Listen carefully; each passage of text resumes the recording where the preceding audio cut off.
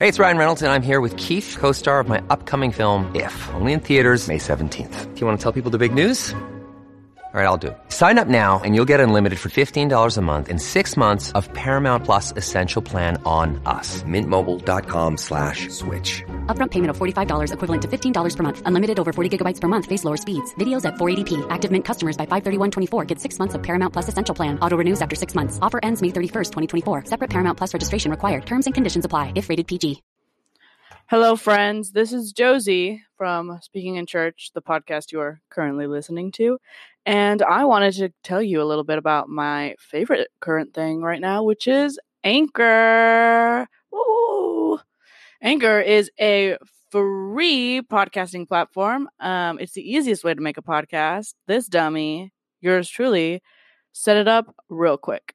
There's creation tools that allow you to record and edit your podcast right from your phone or computer, which, hello, talk about easy. You don't have to be some professional computer person, which is dope. Anchor will distribute your podcast for you so it can be heard on Spotify, Apple Podcasts, and literally wherever else you want to put it. You can make money from your podcast with no minimum listenership, which, you know, some of us are just not going to get 1 million people listening, which is fine. It's everything you need to make a podcast in one place. So if you want to make your own podcast about literally anything like the two of us, download the free Anchor app or go to anchor.fm to get started.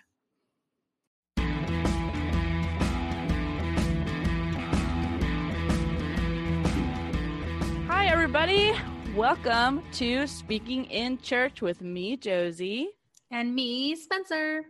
This is a podcast where we talk all things churchy, faithy, spiritually, or not at all. It's whatever we want to do. Right, Spencer? Yeah, totally. Sorry. That's okay. Today we have with us the amazing, the lovely Joey Reyes. Whoop, whoop. How Hello. are you?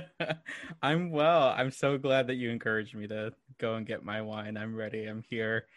You know, we're on different coasts, so like it's 9 o'clock or just past 9 o'clock for me. Ready to go to bed? Yes and no. That's all right. I tell myself I'll go to bed early and then end up, you know, staying awake until midnight. So Oh no, 1 glass of wine at 9 p.m. and I'm asleep. I feel that. Guys, if we're all drinking, is this like communion right now? I guess so. Nice. I love it. I'm still Communion practicing with without acknowledging. I love it. So Joey, you are well, I met you in college. Mm-hmm. Right? You were my friend's roommate. Is that how I met you? Is that the story?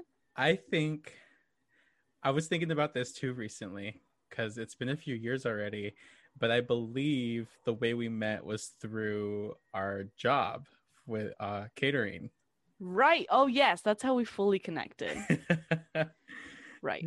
Yeah. I remember just going over to Matt's apartment, which was also your apartment, and catching you a couple times, but then we became friends in catering. Yes. Okay, yes. Then you remember better than I do. Yeah, that was sophomore year when Matt and I lived together. Shout out to Matthew Alfaro.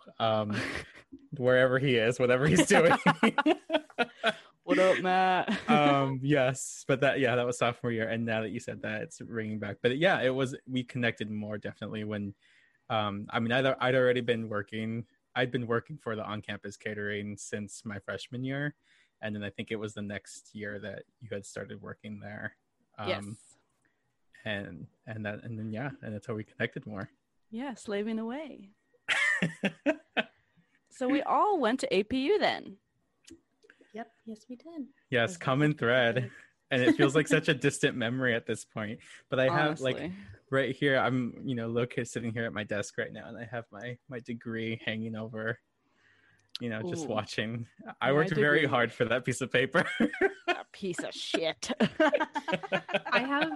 I have my cap on my like top of my bookshelf next to my big red Bible, and I don't know why. It's like makes me happy, but also gives me a lot of PTSD all at once. So PTSD. Honestly, I mean, like it's high enough where it's not at eye level. It's like above my eye level, so it's not something that I'm like really seeing every day, but it's there, just to remind myself that I have it. Also, I don't know. Uneducated. This might just be because I was a ministry major and I literally had to take that Bible everywhere. But I think the reason I have severe back pain is because I had to lug it literally everywhere. Like in your backpack? Yeah, like it would be like my laptop, my big freaking Bible, and then all of my other books. And yeah, I would just get home and be like, I need a chiropractor right now. Was it the red one, the new the big red annotated Bible? one? Yeah, the NRSV with the Apocrypha annotated. The Apocrypha. Oh my gosh. Talk about heathen, am I right? Hey, I used the Apocrypha in one class. I took Life and Teachings of Jesus with Dr. Hauge. Shout out to him. I don't think he'll ever listen, but yeah, we read the Apocrypha and it was wild, guys. Freaking wild. Yeah, my parents think the Apocrypha is bad. As a lot of Christians do, I guess. I'd never even heard of it. Protestants think it's bad. Catholics, they're cool with that. Might be. I'd never even heard of it until I started going to APU. So we're all different levels here. Amen. Joey, so why don't you go ahead and tell us a little bit about your faith journey, beginning to end, whether it exists, whether it doesn't. Just let us know a little bit about your relationship to the quote-unquote church. Sure. Absolutely. Oh my gosh. I mean, obviously I knew that this was happening. So I, was contemplating that. I knew that this was going to be the conversation, and really just trying to think, like, where does it start? Where does it end? Maybe, like, question mark. And I've said in the past that I like kind of grew up in the church, and that's like pretty truthful for the most part. My parents didn't really practice any religion, but my connection to faith really came through my grandparents, mostly, I would say. So, my parents were together until I was 2, so I know them apart better than I know them together. And when they split, I went to live with my mom, and then when I would have time off of school, I would go and see my dad, and that would also coincide with seeing my grandparents. And my grandfather was a cameraman for this church, and it was a mega church. So when I say cameraman, it was something that was televised locally in Southern California, which is where I'm originally from. And so that meant that was the church that we would go to on Sundays. And that ended up being the church where I was dedicated as a kid, and then eventually would be baptized at, but that would come way later. But it was the church that I was the most familiar with. And like I said, it was a mega church. So it was a large congregation and a pretty diverse one too, being in Southern California. But given that I lived with my mom, I wasn't going there constantly. But if there was anything about God and faith that I knew about, it came from going to that church. And, time goes by and, excuse me, I'm 14 years old, and at 14 is when I came out. And at this point, like I said, I'd been going to that church on and off, but religion wasn't like a huge part of my life. But if there was any sort of faith I had, it was based in Christianity within that church. And funny enough, once I came out, there's like all these like other crazy things going on in my life at the time, and parents being in relationships and those relationships ending, and all this madness, and going and living with other family members, and this and that. But it was during that time that I did start going back to church again. And I think, I was definitely looking for something. I was freshly out of the closet. And some of my family was very open and accepting, and some of my family just didn't know what to do with it, and didn't want to talk about it. Didn't. I knew that they loved me. They continued to love me, but I think they just didn't know how to love me, if that makes any sense. So I think I was just trying to find a place where I could feel wholly accepted and feel like all of myself. And at the time I was living with a great aunt and uncle, and a few of my cousins, and they were at least 10 years older than me, in their 20s, and we would go to church on Sundays, and it was the same one that I had been growing up in. At this point it was larger. They had like 3 services on Sundays and all these ministries, and really, really big church.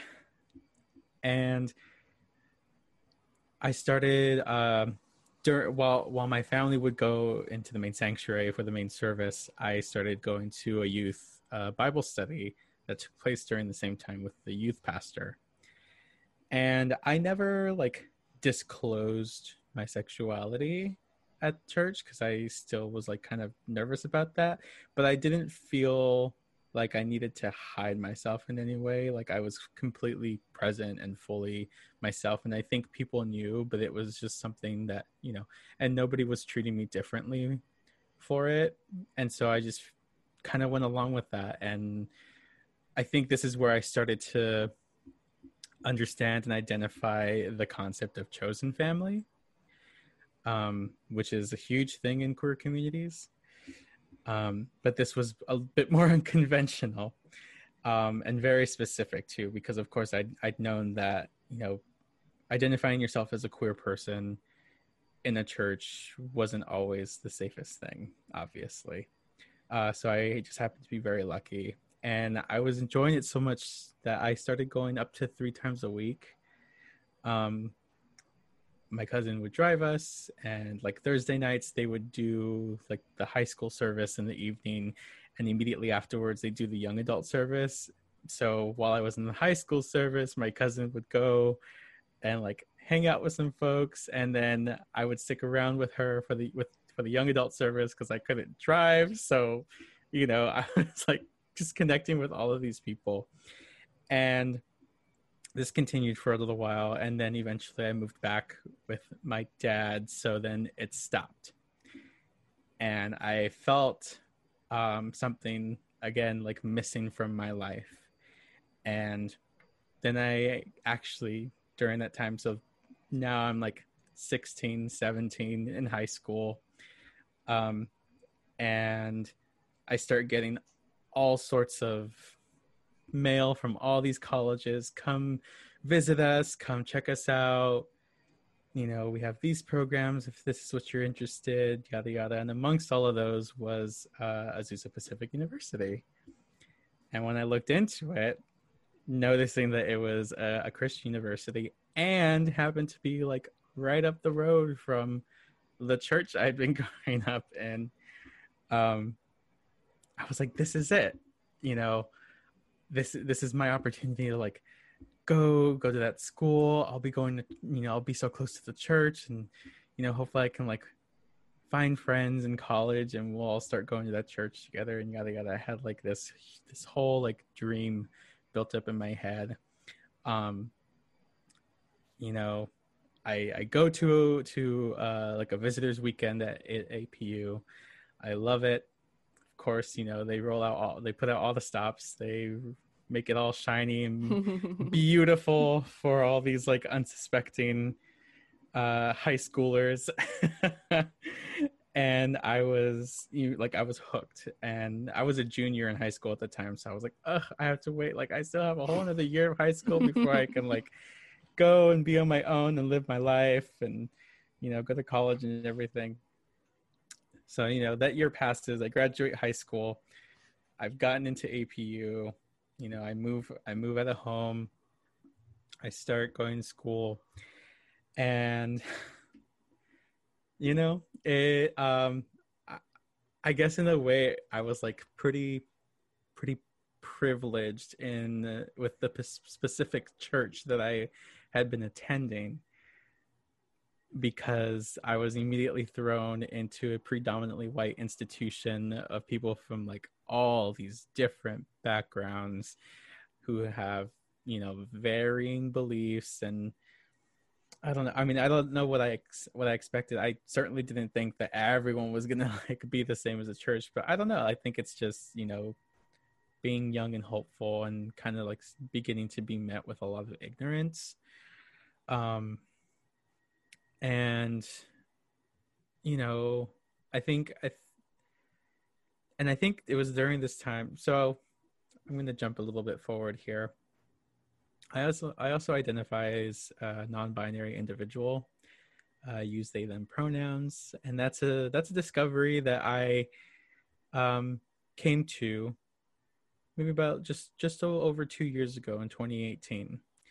I went to APU from 2012 to 2016, and during that time, and even growing up, um, and going through APU, I would often say that I felt like I was living in two different worlds, um, and describe it as like I was too white for the brown people and too brown for the white people. I was too queer for the straight people and then too straight for the queer people. It was just like a very big culture shock, I think. And it was something that, you know, with each passing year in the 4 years, never really like went away. It was always like being faced with something else. And yeah, I mean, ultimately by from freshman year to senior year, I definitely got to a point where I didn't feel comfortable identifying as a Christian anymore. I felt like what was being modeled as far as like the ideologies of the institution, which of course, you know, affected the interpersonal and then the internalized for myself. You know, the four eyes of oppression, if you've ever heard of that: ideology, institutional, interpersonal, and then internalized.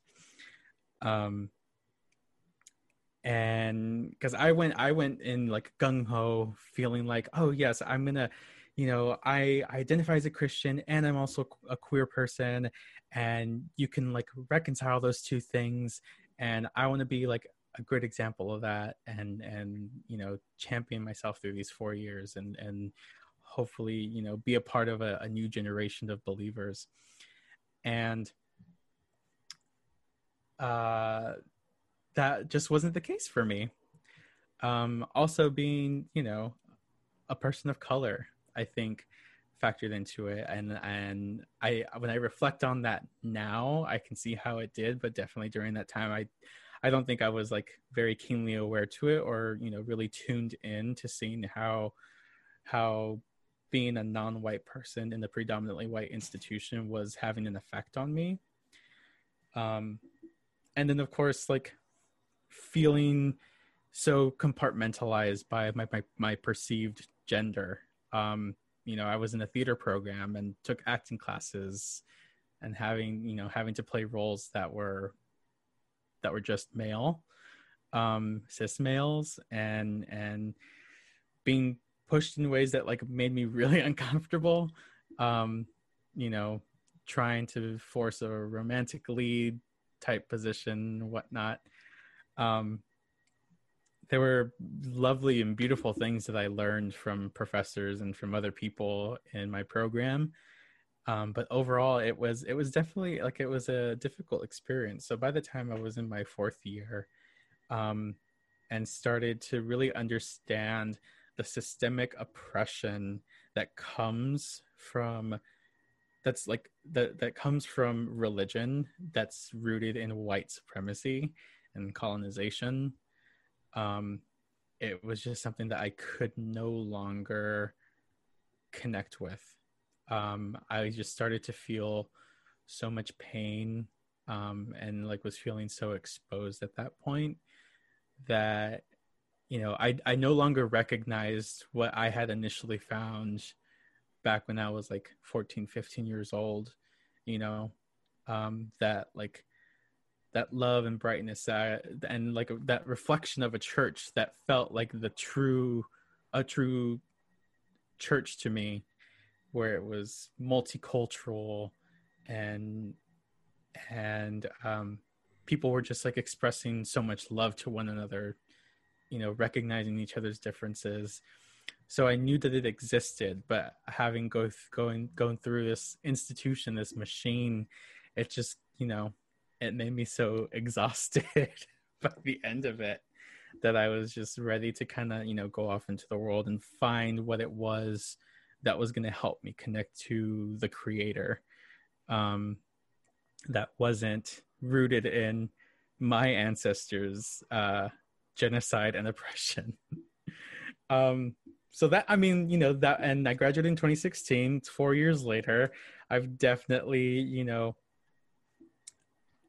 I'm in a place now where I do feel more connected, and I've taken it upon myself to make time to study my ancestry and what did they practice and what did they believe, and it's essentially all the same, sort of like it's same things, just like in different stories, different backgrounds, different histories. But yeah, I'm a lot happier where I am now than I was, in 2015, 2016. We all have like different experiences going through that. I'm sure it's like wonderful and beautiful for a lot of other people, but that's just my experience with APU. I love it. Yeah, as another Latinx person, I can totally relate to that experience of yours at APU. Because when you do exist in these white spaces, but you're also not, like you said, like you're not white enough, but you're not brown enough, you're not enough for anybody. And you could be talking Spanish, walking down the Cougar Walk or whatever, and people think that you're weird when they're the ones that are in Los Angeles County. In Azusa, California. Right. Like, do you know the history behind this place, homies? No, obviously not. But I totally relate to that because, a lot of times Christianity, people talk about it as if it's this universal thing, when really the only thing they're thinking about is white evangelicalism in America, which is very different than talking about the capital C church, right?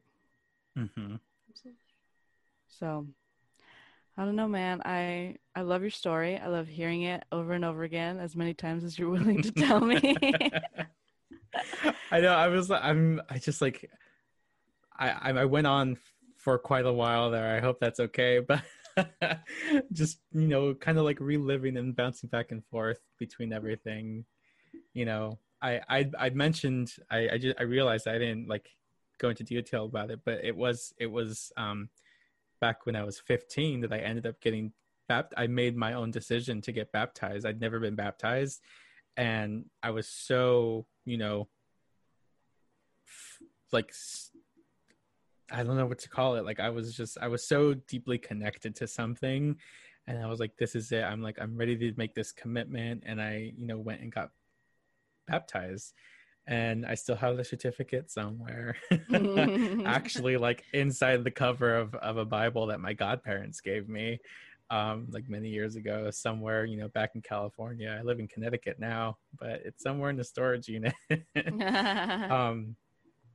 So, and I wouldn't like ever get rid of something like that. I very much, am like, I respect the journey that I've been on and honor the journey that I've been on, and I wouldn't want to like intentionally like try to destroy a piece of my past like that, because it makes me who I am, right? And with that being such a significant moment in anyone's like faith journey, I think it's really important to like respect 15-year-old me and where they were at that time.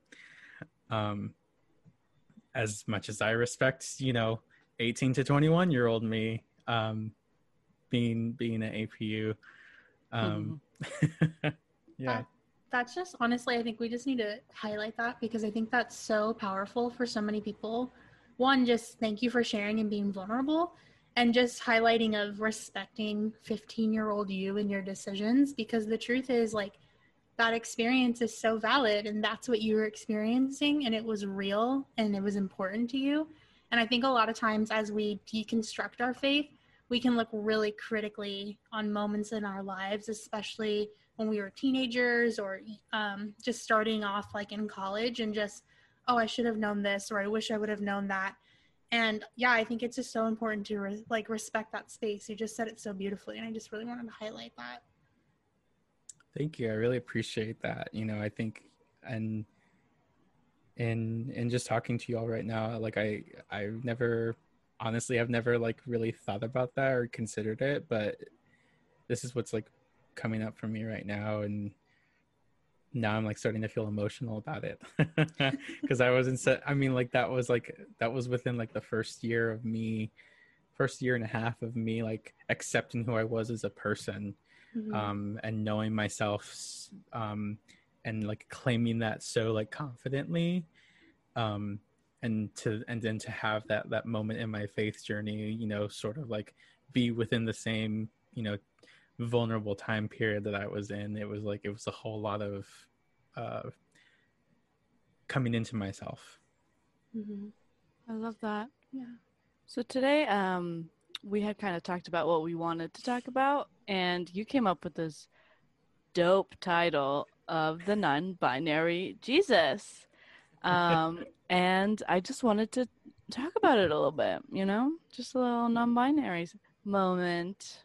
Yeah, absolutely. So definitely the impetus for this. And, as you said in our conversations prior to recording today, we identified that a significant moment for us at our time at APU was taking the class Luke and Acts with Professor John Manning. Oh, shout out to John! Shout out to John. Changed my life, literally. Literally. That, we're studying the story of Jesus in that class, and I took it the fall of my sophomore year. So that was in the fall of 2013. With a handful of other theater people, we made our, as we do, we flocked to each other on the first day of class and all ended up sitting next to each other in the same corner of the room. And what really blew my mind was John's, first of all, enthusiasm. You can just tell that he loves what he does, and he loves connecting with students and also challenging them. And he did that by having us read Miguel de la Torre's book, Reading the Bible from the Margins. And I'm sure I still have my copy of it somewhere, tucked away. And that for me was the moment where I was like starting to really see myself reflected in my faith journey, which is, been so whitewashed. Because specifically, the title speaks for itself, right? He's introducing the idea to people of looking at the story of Christ through the eyes of those who have historically been marginalized, underserved, underrepresented for thousands and thousands of years. And what really, really drove it home for me was maybe about 3/4 of the way through the book, he started to break down the in these sections and sort of highlighting and names each section. And I remember seeing the Black Christ, the Asian Christ, the Hispanic Christ, the gay Christ. That one for me, of course, like really stuck out. And I remember just reading it for the first time and my jaw dropped, and I was like, oh my God, like I'm reading this right now at this institution, and like I never hid who I was. By the time I was 18, I was so far out of the closet that I could never find my way back. But I wasn't like announcing it, to the whole, well, actually that same semester, I actually did announce it to the whole school. Yeah, you did. But up until that point, I hadn't, and but I also wasn't like fearful to bring my whole self to a class. So, with these readings, we, then went back into class discussions, and it just felt so empowering, right? Like to be talking about something that obviously is so personal, but we're also in a setting where we're continuing to learn and expand and grow. Like, that's the point. That's what we're paying all this money for. And to sit there in a room with predominantly white students, and for them, and to watch them be challenged by this, right? And like, that's the point. But white fragility is a real thing, right? People get really defensive real fast and take it really personal. And I'm sitting there and I'm like, I just feel so empowered by what I'm reading. And then people continue to push back and say, well, you're absolutely wrong. This and that, and it's an abomination, and yada, yada. And, yeah, I'm just like, I'm so, so, so grateful to John for that experience. And he, like, I remember, like, in looking for who I was going to take that class with, like, he came highly recommended from other students.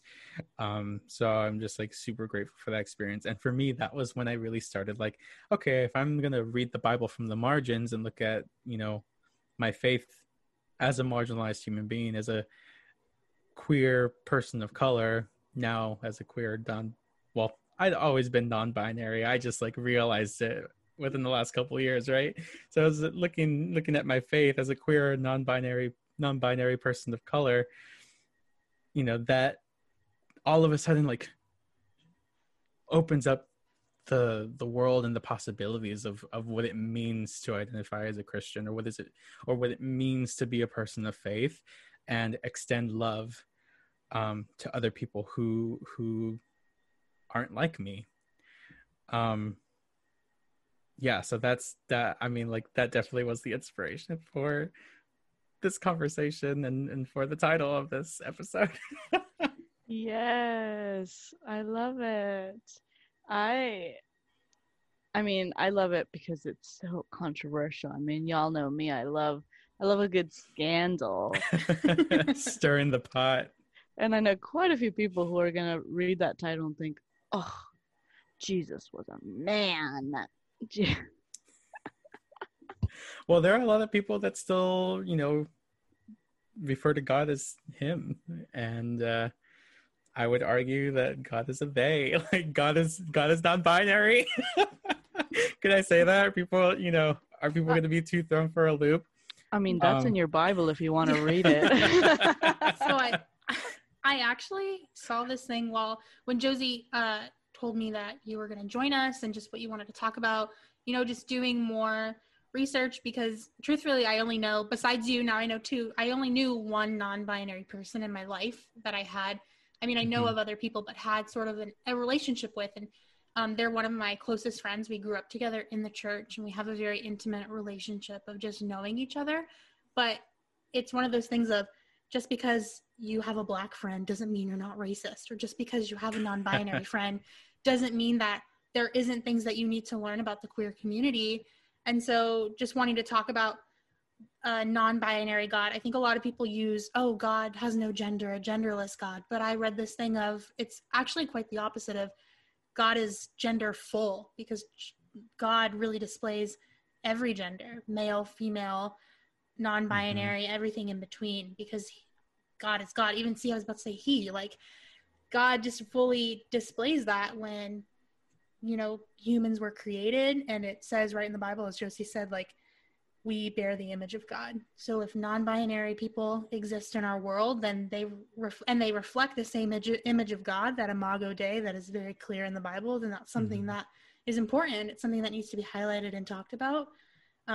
Especially, I think, a lot of people, what you kind of touched on, of loving people that are different from you. And if there aren't non-binary people in your church, you got to ask the question, why aren't they here? Because God wants everybody here. And so, yeah, I'm just excited that you're here and have been so vulnerable with us. I love everything about that. So thank you. Yeah, Thank you. This is kind of an argument I have with my dad all the time, where he will say, why do you have to gender God? Why do you have to refer to God as a she? Why do you have to gender who God is?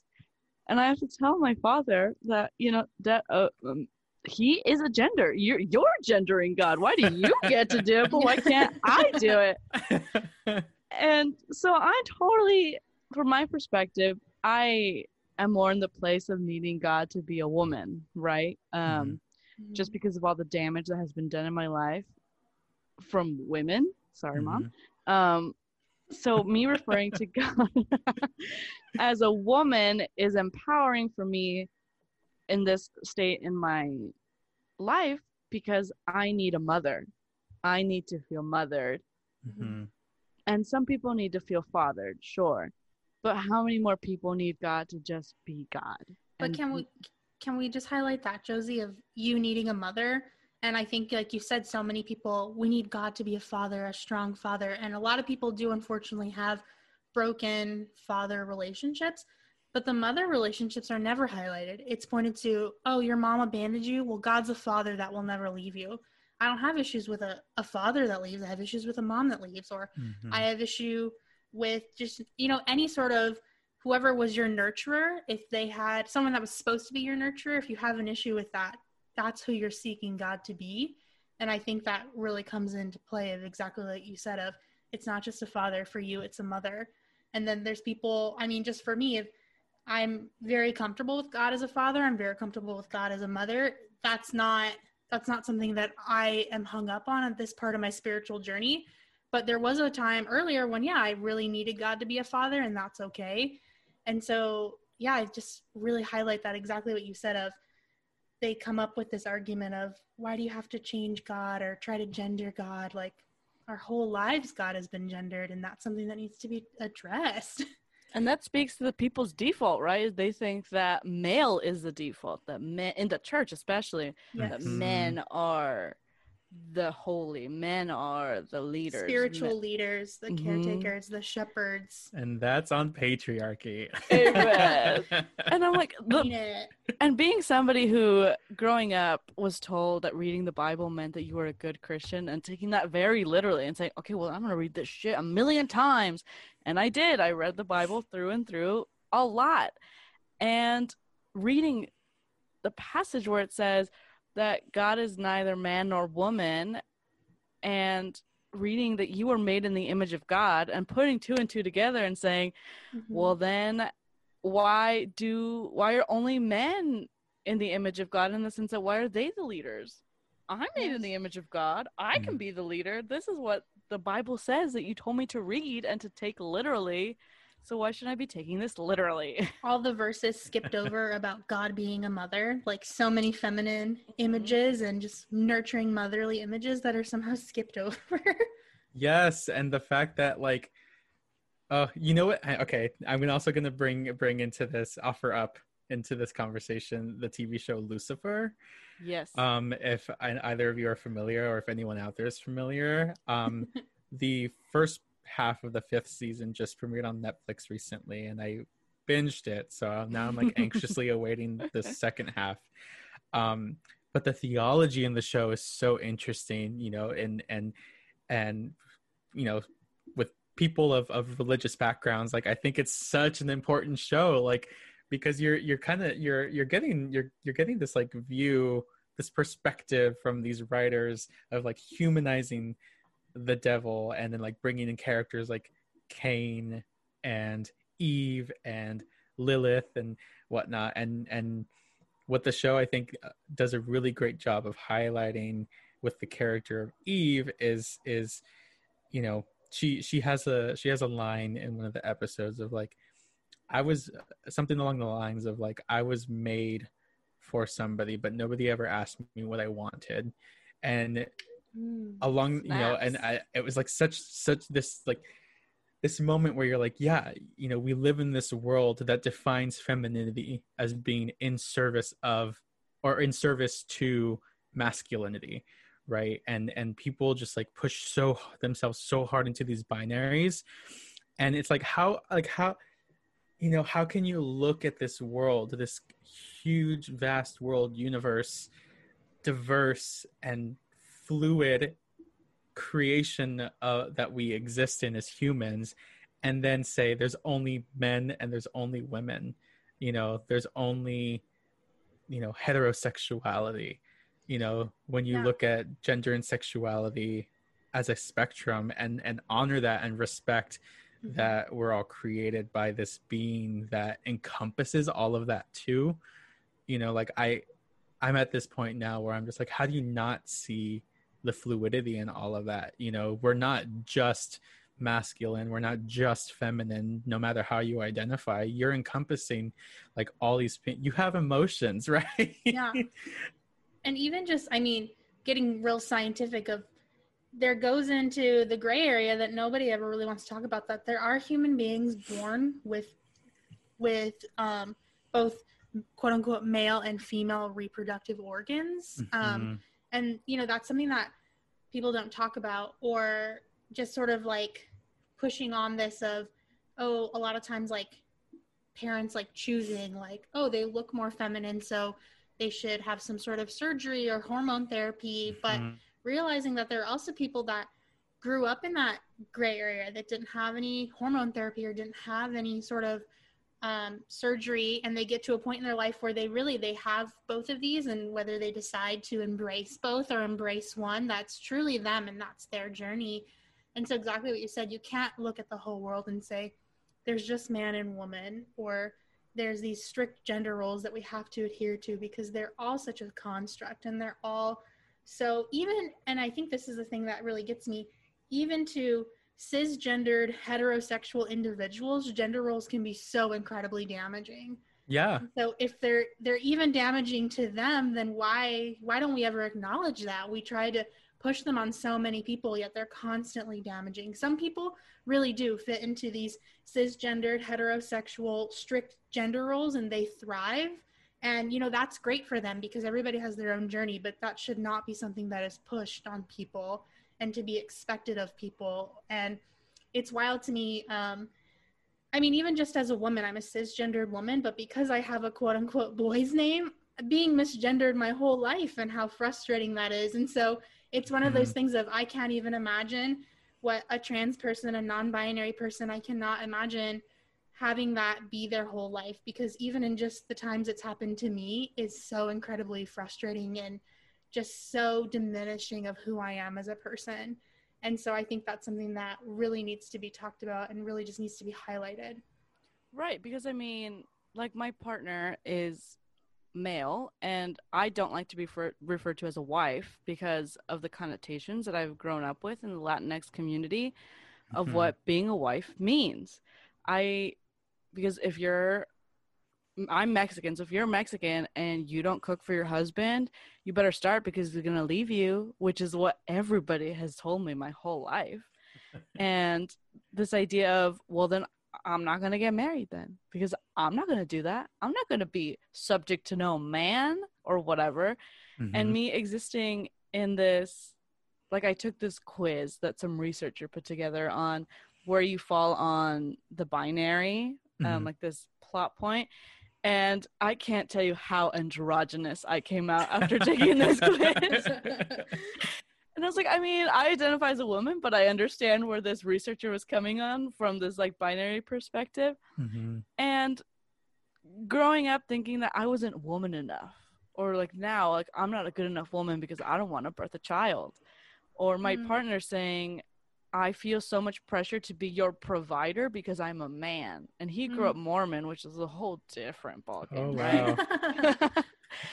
And we both struggle with these binaries that were placed on us that we just don't fit into. Because I'm more quote unquote masculine than he is, and he's more quote unquote feminine than I am. But why do we need to exist in these spaces that were created for us? Why can't we just make our own spaces? Why are people so resistant to that? and you being exactly who you want to be because they think it's weird, because they think it's quote unquote yucky or whatever. Like, why is that? I wish people, especially you conservative types, say you're all about people minding their own business. Then mind your own freaking business and let me live however I want to live. So I have a question for both of you, framed in the growing up in a Latinx Hispanic culture. From the outside, my friends that I grew up with, like at middle school, high school, of this seemingly like the matriarch, like the mom holds all the power, but I've been told that's not true. It's sort of like a front. So I want to hear that. And also, Joy, I know you had kind of mentioned you lived with other family members. So how did that experience impact the way you see sort of gender roles and the binary, or like a kind of like what Josie said, just this who's the provider thing like that? I think that's something really interesting, since God is supposed to be the provider, you know? Yeah. Oh, it's so interesting. And I think this is part of why like I am so in love with femininity and have embraced that part of myself, is because I was surrounded by a lot more women growing up than I was men. The first obvious being my mother, and living with my mom from the ages of like 2 and 9 before I went to go live with my dad. But even then, like, she would go off to work and I'd be with my grandmother, who's a Mexican immigrant and spoke mostly Spanish. And then, I'd go and like visit my dad, but then he'd go off to work, and so would my grandfather. And then I'm spending time with my other grandmother, most of the time. And at one point she lived right next door to her sister, who was also a stay-at-home person. And so I'd go over there and spend time with her. And, it was very like, my world, I would say, was dominated by femininity, but also, and also, they weren't like traditionally feminine women. They also held a lot of like masculine energy. Now that I'm like talking to you about it too, like not just my mom, my grandmothers and my great aunts and my cousins. So I think, I don't know, I guess that's just like a really specific part of my my personal journey, is that I think that energy just existed around me. And then like, and I'm thinking about like the things that I loved watching growing up too, and what I was like really always like drawn to. Like this evening right before this, I was having dinner and I watched Mulan, the original animated version. Yes. And I'm sitting there and I'm like, oh my gosh, like I love this movie so much. It's one of my favorite movies growing up as a kid. And like just the implications of masculinity and femininity in that movie specifically, I'm just like, wow, like I was this 4-year-old that was just consuming this and like so in love with it. The power of a woman. Yeah, absolutely. And then like I for some reason I've gotten to the habit of watching things with subtitles. So when she's singing Reflection, I'm also reading along and like really like absorbing these lyrics. Who is that girl I see staring back at me?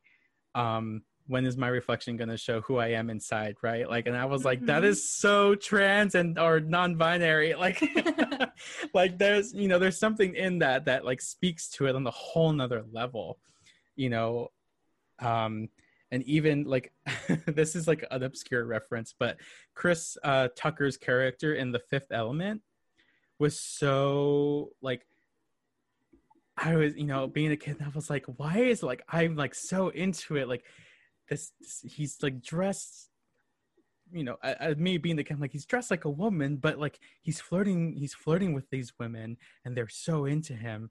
But he's so feminine, and this, like, it was just like, like that, like things like that, just like for me, where those are like those little moments that I recognize in my childhood where I was like, oh, it's always been there. Yeah. And I've always like knew it, but I didn't like know it, right? Yes. I knew it in my heart, but not in my head. I love that. Now that you talk about Mulan and that character in The Fifth Element, I'm thinking back on little Josie, and I'm like, I never questioned any of that shit. I thought Mulan was dope. Mulan, I wasn't very into all the classic Disney films. I was mostly just Hercules and Mulan were my two ones. And people are like, when I was a kid, I wrestled with what's his face loving Mulan, obviously. And I was like, I didn't even think about it. I thought that was great. Love or whatever. Yeah. But to go back to your question, Spencer, on my end, in my family, it's a weird dynamic. I think that a lot more Mexican people are more non-binary than they would like to admit, because my mom is this strong, overtly feminine woman, but when it comes to the house, when it comes to the physical space, that shit is her domain. My dad has no say in the colors of the wall. He just has to put the color on them or and pay for the paint or whatever. Like, that's very much the dynamic. And my mom's pretty ridiculous when it comes to interior design. Like, one year for around fall time, there was a full-on gazebo over the kitchen table in the kitchen. And my dad just had to build it. Like, that's all it was. And growing up in that type of environment, I kind of got both ends, right? My dad is very creative, construction-y wise and design-wise of, like, the practicality of things, and musically. So I got that, but the aesthetic stuff I got from my mom and her side of the family. So I always grew up in this weird middle of, I want my wall to be this color, but I want my dad to teach me how to paint it. And I was always that annoying little brat that was around my dad and saying, what are you doing? What are you doing? How do I do that? Can I do it? Can I do that, please? And my brother was just not that way. And eventually my dad came to realize that he was never going to get that boy that was interested in building shit. And I was his boy that was interested in building shit. But going up to my dad's side of the family, my grandma is the matriarch because my grandpa died when he was like 2, and my grandma is still kicking and she's still going strong. And God forbid anybody talk to my grandma. And she's not very aggressive. She's a stoic woman where it's like, you know, when she's pissed at you. And granted, she was a lot more of a disciplinarian when my dad and his 7 siblings were younger. But now it's nobody touches my grandma until little Josie comes in, and my grandma feels very comfortable asking me at some point if I'm a lesbian because I had no boyfriend. Which is so funny it's funny how some matriarchs fall on that when they become grandmothers, right? This like soft, Josie, are you a lesbian? Because that's fine, but can you give me a grandkid even if you're not married? Granted, my grandma's very religious. And it's just so funny. But I think that exists probably because women are expected to be matriarchs in the home. They're expected to take charge of their home, and laundry is done a certain way, and dishes are done a certain way, and men are just supposed to bring in the money and bring in the resources. So the binary definitely still exists, which is probably why people are so confused as to why, you know, whether it's a matriarchal society or patriarchal society. I think it's just more the binary is there, but the resources are kind of spread across it. Whereas in like American society, men are still kind of expected to do some level of housework. You know? See, and I grew up with a stay-at-home dad, so him doing the housework was just the norm for me. My mom has always been the breadwinner, and yeah, my dad worked for most of my life, but he had the work schedule of, he dropped me off from school, and by the time I got home from school, he was home within the hour, and he was off every weekend. He was the baseball coach. He took me to choir practice, all that kind of stuff. So yeah, I can see what you're talking about, of just how in your culture and how you were raised, how sort of outsiders can see it a certain way, but what you experience is very different. And I mean, even for me, I will never forget my freshman year at APU, I was sitting in like the gen ed, like human development class. And we're talking about like attachment theory and baby's development. And we're talking about like stay-at-home parents, and somebody in my class was just like, oh, I think it's really important to like have a stay-at-home mom. Like, it builds like good, strong bonds and all this stuff. And she's like, I understand it comes from a place of privilege though. Not everybody can have a stay-at-home mom. And our professor was like, well, what about a stay-at-home dad? And she's like, I don't think that's the same. And me just being like, well, I had a stay-at-home dad. And this girl, like, her face turned like bright red and she just did not know what to say.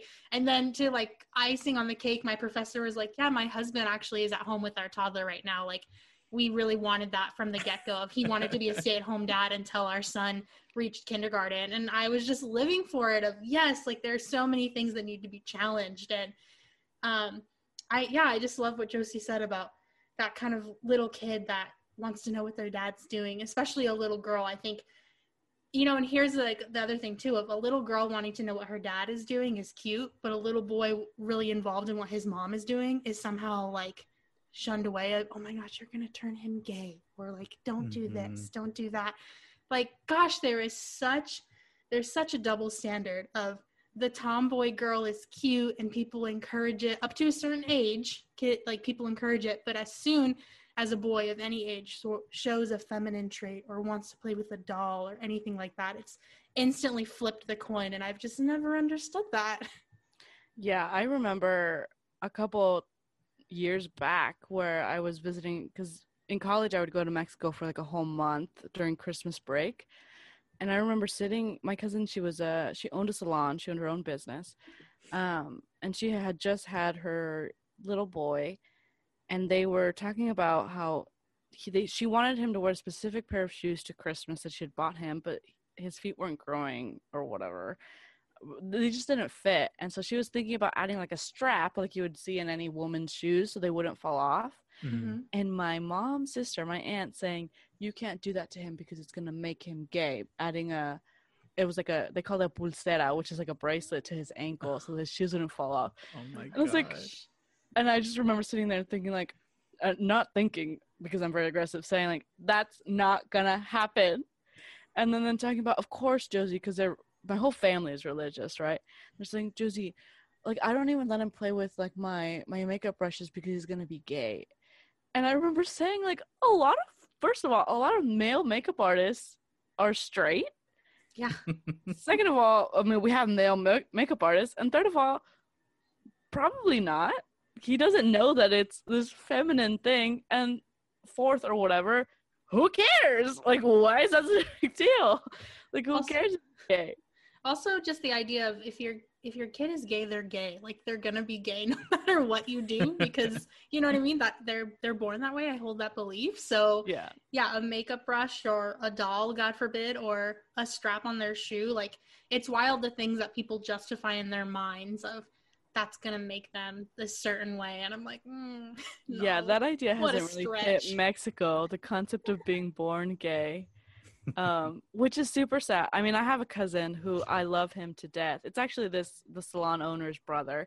He is getting married in December to his longtime partner, and I'm so stoked because I mean, it's a wedding, and in Mexico weddings are so much bigger and grander, yes. Right? Oh my god. And they the two of them are very bougie, so I already have my beaded sequin gown ready to go.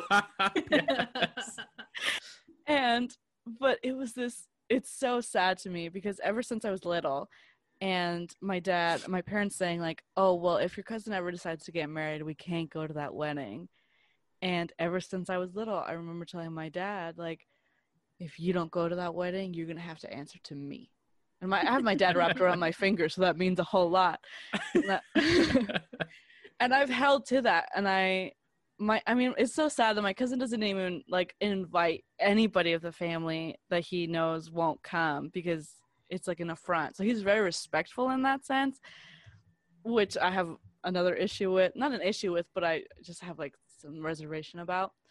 And now, I mean, it's this idea of like me telling my dad, like, I'm not gonna forget this, that you decided not to go to my gay cousin's wedding because of what you think it's gonna tell God that you love the gay or whatever. I don't understand that rationale, but it's so sad that this is what it's come to, right? Of this idea of you can't even go to your nephew's wedding.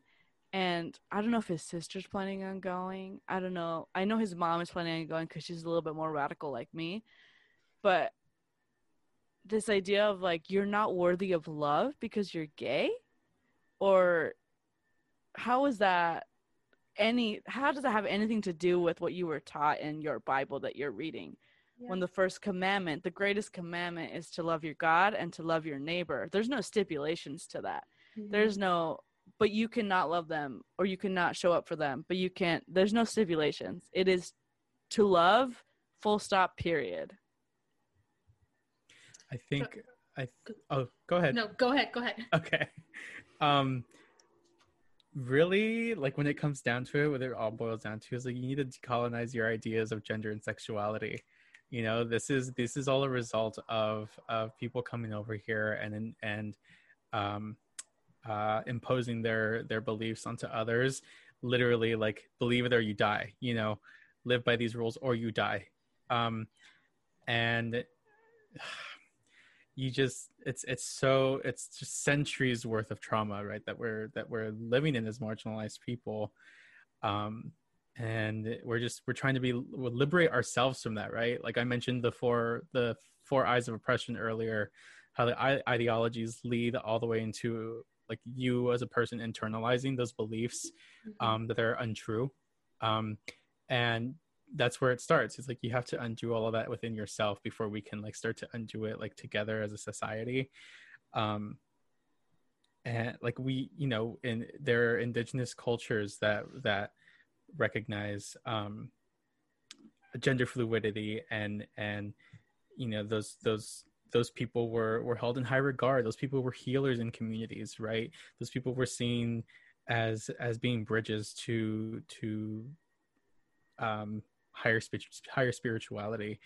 And it wasn't until, you know, they were being killed and exploited that those identities were taken from them, and were having to like adhere to a new standard that they just were so unfamiliar with, and which has resulted in like these gender roles and binaries and boxes that, you know, society keeps pushing onto us today. So I think just it's and that, I mean, that even speaks to like the current moment that we're living in right now, the immense civil unrest and the intense racism that exists within our society too, right? It's like it's not enough to say that you're not racist. You have to like actively be an anti-racist. What are you doing today, right? That is like shedding that internalized piece of you that says that you are better than someone else because your skin is lighter than them. Like these are like all of these things are intersected, right?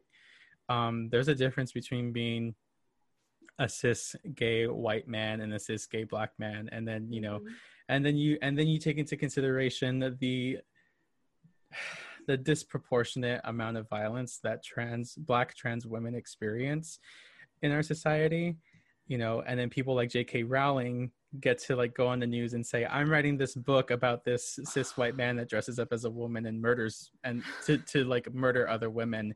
Like, you don't like, do you realize that you're adding to this narrative, this ideology that then trickles down through institutions and amongst other people, and then allows, you know, you're a young adult novelist, right? You've had an impact on so many people's lives, and then now this new generation coming up is seeing that you're feeding into this narrative, and you have like young trans and non-binary people seeing that someone with held in such high regard is like perpetuating this narrative, and that's like so disheartening and unhelpful, right? Like LGBTQ youth have like higher suicide rates than their peers, right?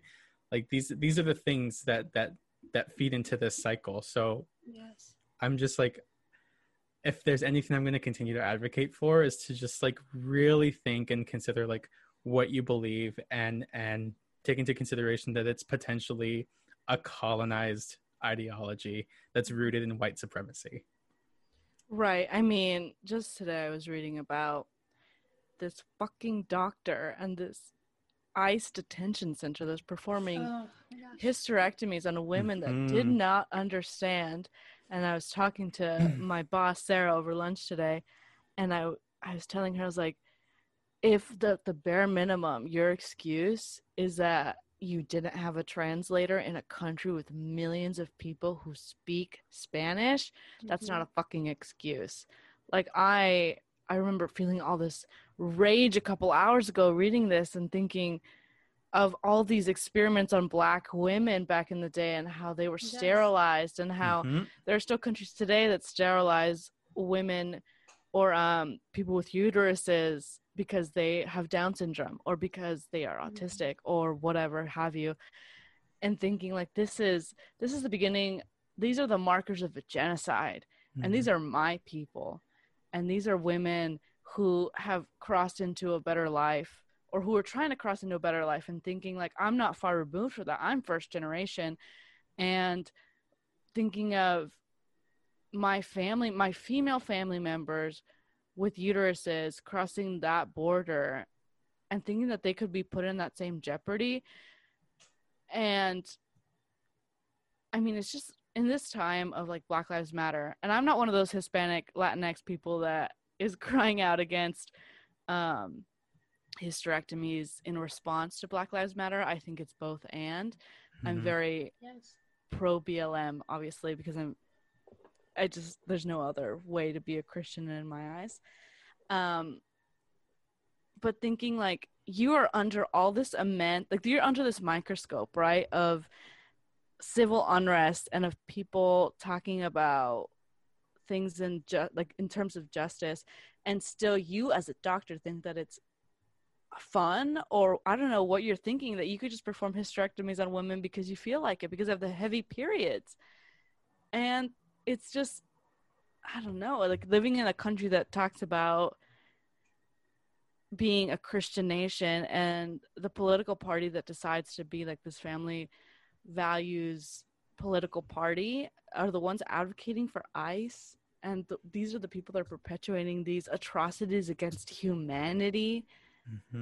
Like, what do you, like, and America is a colonizing nation, right? Like America, we are colonizers just because we enter into spaces that are not our own, into countries that are not our own, pushing our ideals on people that don't necessarily hold the same beliefs as us.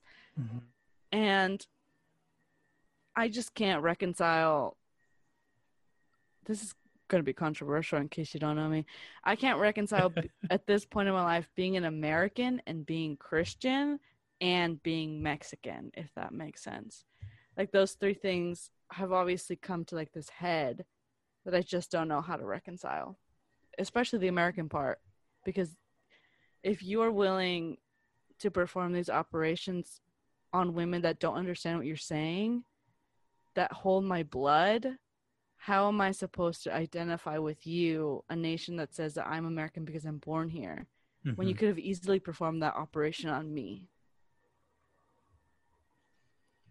Something that just to touch on that American Christian, reconciling that, one thing I heard when I was younger was that I think about a lot, especially in these times of, am I a Christian who happens to live in America, or am I an American that happens to be a Christian? If that makes sense. And sort of distinguishing the two. And I think it's really, and that's something that I've wrestled with and I've grasped for so long of, I very much I'm a Christian that happens to live in America. I'm not an American that happens to be a Christian. I am a Christian that happens to live in America. And exactly what you said, there are so many things that we've been taught are American ideals that just do not sit well with me and how we're called to live out as a Christian, as a follower of Jesus, what have you. Like, that just isn't, they just don't line up. And I think that's really hard for people. And I think it should be hard though, because I'm sure any country in this world you could ask yourself the same question, and there are things that are going to be hard, and it should be hard.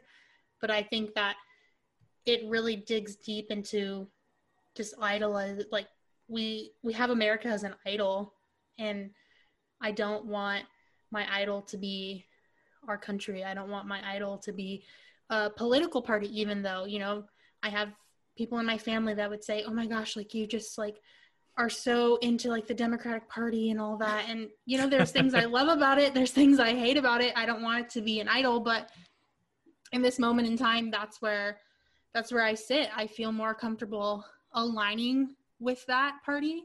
Obviously not 100%, and that's okay. But yeah, I just think that's something to think about, of exactly what Josie said. There are so many people in this country that are one person away.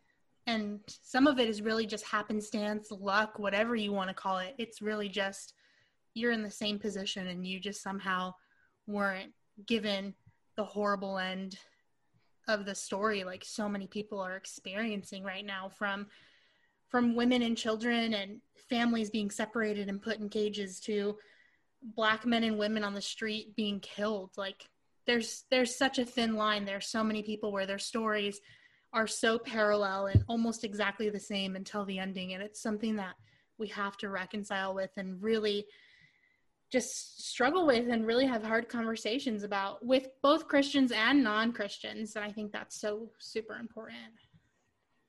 Right. Because I mean, I think to bring it back to the non-binary Jesus, I think we, as all three of us, are American. I think as Americans, we in our entirety need to reconcile the fact that America was not only built on America was built on the backs of slaves. Mm-hmm. And America will still not reconcile what that means and the implications that has on modern day society. But also that ever since then, America was built on the backs of oppressed men and women having to exist in a binary that they may not identify with. Amen. I guess not built off of, because that's rude to Black people, but America perpetuated those ideals to the rest of the world, right? And continues to do so, that men are created to be a certain thing and women are supposed to be a certain thing. And I think that we as Americans, we as the people that have the most production value in the world, that are putting out all of this media and all of this content out into the rest of the world, we need to take responsibility for that and what that means. And I think there's a lot of people, especially people of color, that are doing a good job of doing so, of making sure that all types of people are represented, but we need to do a better job as well. We can't continue to be these colonizers, especially in the age of the internet, when colonization is so much easier. Mm-hmm. Yeah, and to add to that too, you know, I love that you're bringing us into like, we all need to like claim responsibility and hold each other accountable and all of these like intersectional isms, because you know, one of the things that I'm also like, we're talking a lot about right now is addressing anti-Blackness within the Latinx community specifically. Amen. Because just because if we do identify as people of color, we can still perpetuate anti-Blackness, you know, and colorism. Well, I don't want to say colorism, because call colorism what it is. It's anti-Blackness. You know, it's anti-Black to say colorism instead. You know, it is racism. That's what it is. Yeah. And to highlight for our friends that might be listening and not know what that is, colorism is the idea that lighter skin is better. Is that correct? Yeah. So it's essentially that something within like communities of color. You know, when you look at the history of colonization in Mexico and South America, and when the Spaniards came, they developed the caste system, is what they, you know, called it. And literally like a shade chart of like, the lighter you are, the closer you are to European features, the more privileges you hold in the society. The closer you are to more African features, more like darker skin, the less privileges that you had in the society. And that was literally like racism right then and there, literally being created as these people were coming to invade these lands in order to maintain a hierarchy and control. And so of course that's like trickled through into modern day society, where like a lighter skinned Latino can still perpetuate anti-Blackness and you know, and claim that there are no Black people that speak Spanish, you know, stuff like that. So the image that popped into my head when you're describing this is instantly, I just thought of like a makeup aisle at Target, of looking at shades and just seeing even that of colorism and racism, of If you have my skin tone, I'm a white woman. If you are listening, you don't know who I am, I'm a white woman. And I have so many options.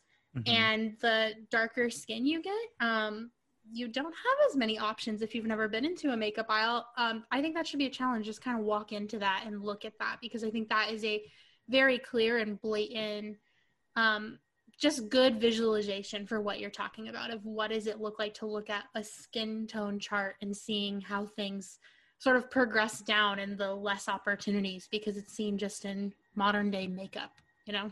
Yes, it is a literal representation of how darker hued people exist in the world. You have less options. Yeah. unless people come before you and continue to push these, you know, ideals forward. But yeah, I totally resonate with that, Joey. I mean, I've, even from my own personal journey, I've stopped identifying as completely Latinx. I've had to, you know, tell people like I am a white Latinx woman, because even as much as my complexion can change, I know that I am deemed more beautiful, more worthy, more educated, simply because I am whiter. My Spanish colonizers show up more on my skin. And a lot of my family doesn't like that I do that. They don't appreciate that I call myself white. And maybe I'm not completely white, right? Maybe I'm, because people see me and they know that I'm not American, or they know that I'm not completely European, but I have to wrestle with that, and I have to identify myself as somebody who is of lighter skin tone, and I do have a privilege based off of that. I did, growing up, I was deemed more worthy of an education because I am white.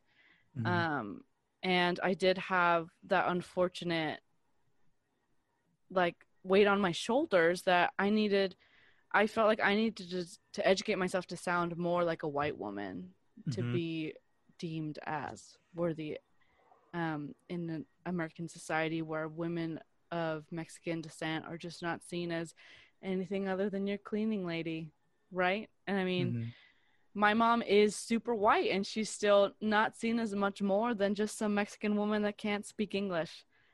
And I mean, it's just, I don't know where I'm going with this. I mean, if anything, like, you know, I know that we started this conversation with sort of the moniker of the non-binary Christ, but as we're seeing, it's hard to talk about gender and sexuality without talking about race, without talking about class, without talking about, you know, mental health, without talking about disability. Like, these things are so interconnected, and that's the thing that you know, to anyone that's listening, I would encourage is like really start leaning into the fact that these things are connected, right? And they all coexist as we do with each other. These things coexist, and it's a huge task to undo the damage that has been done for so many years. But it's a marathon and not a sprint, right? Like, that's why we have each other, so that we can work together to work towards a better society and leave behind a society for future generations that don't have to continue to like make up for our fuck ups, right? That's what, you know, these are the things that we're trying to, and like I said earlier, it starts with yourself. Like, how have you internalized these things, you know? And I will continue encouraging non-Black people of color to, you know, claim their proximity to whiteness and the privileges that have been given to them because of that, because we're not exempt from perpetuating anti-Blackness. I'll scream that into the void until I die. Yeah, so I think there's a lot of hope that you know, despite all the ugliness that continues, you know, to exist in this new world, is what I'm calling it. You know, this pandemic-ridden world. There's still a lot of tenacity in our spirits, a lot of resilience, and we can undo this together if, you know, we can just find a way to like work with each other and accept each other's differences.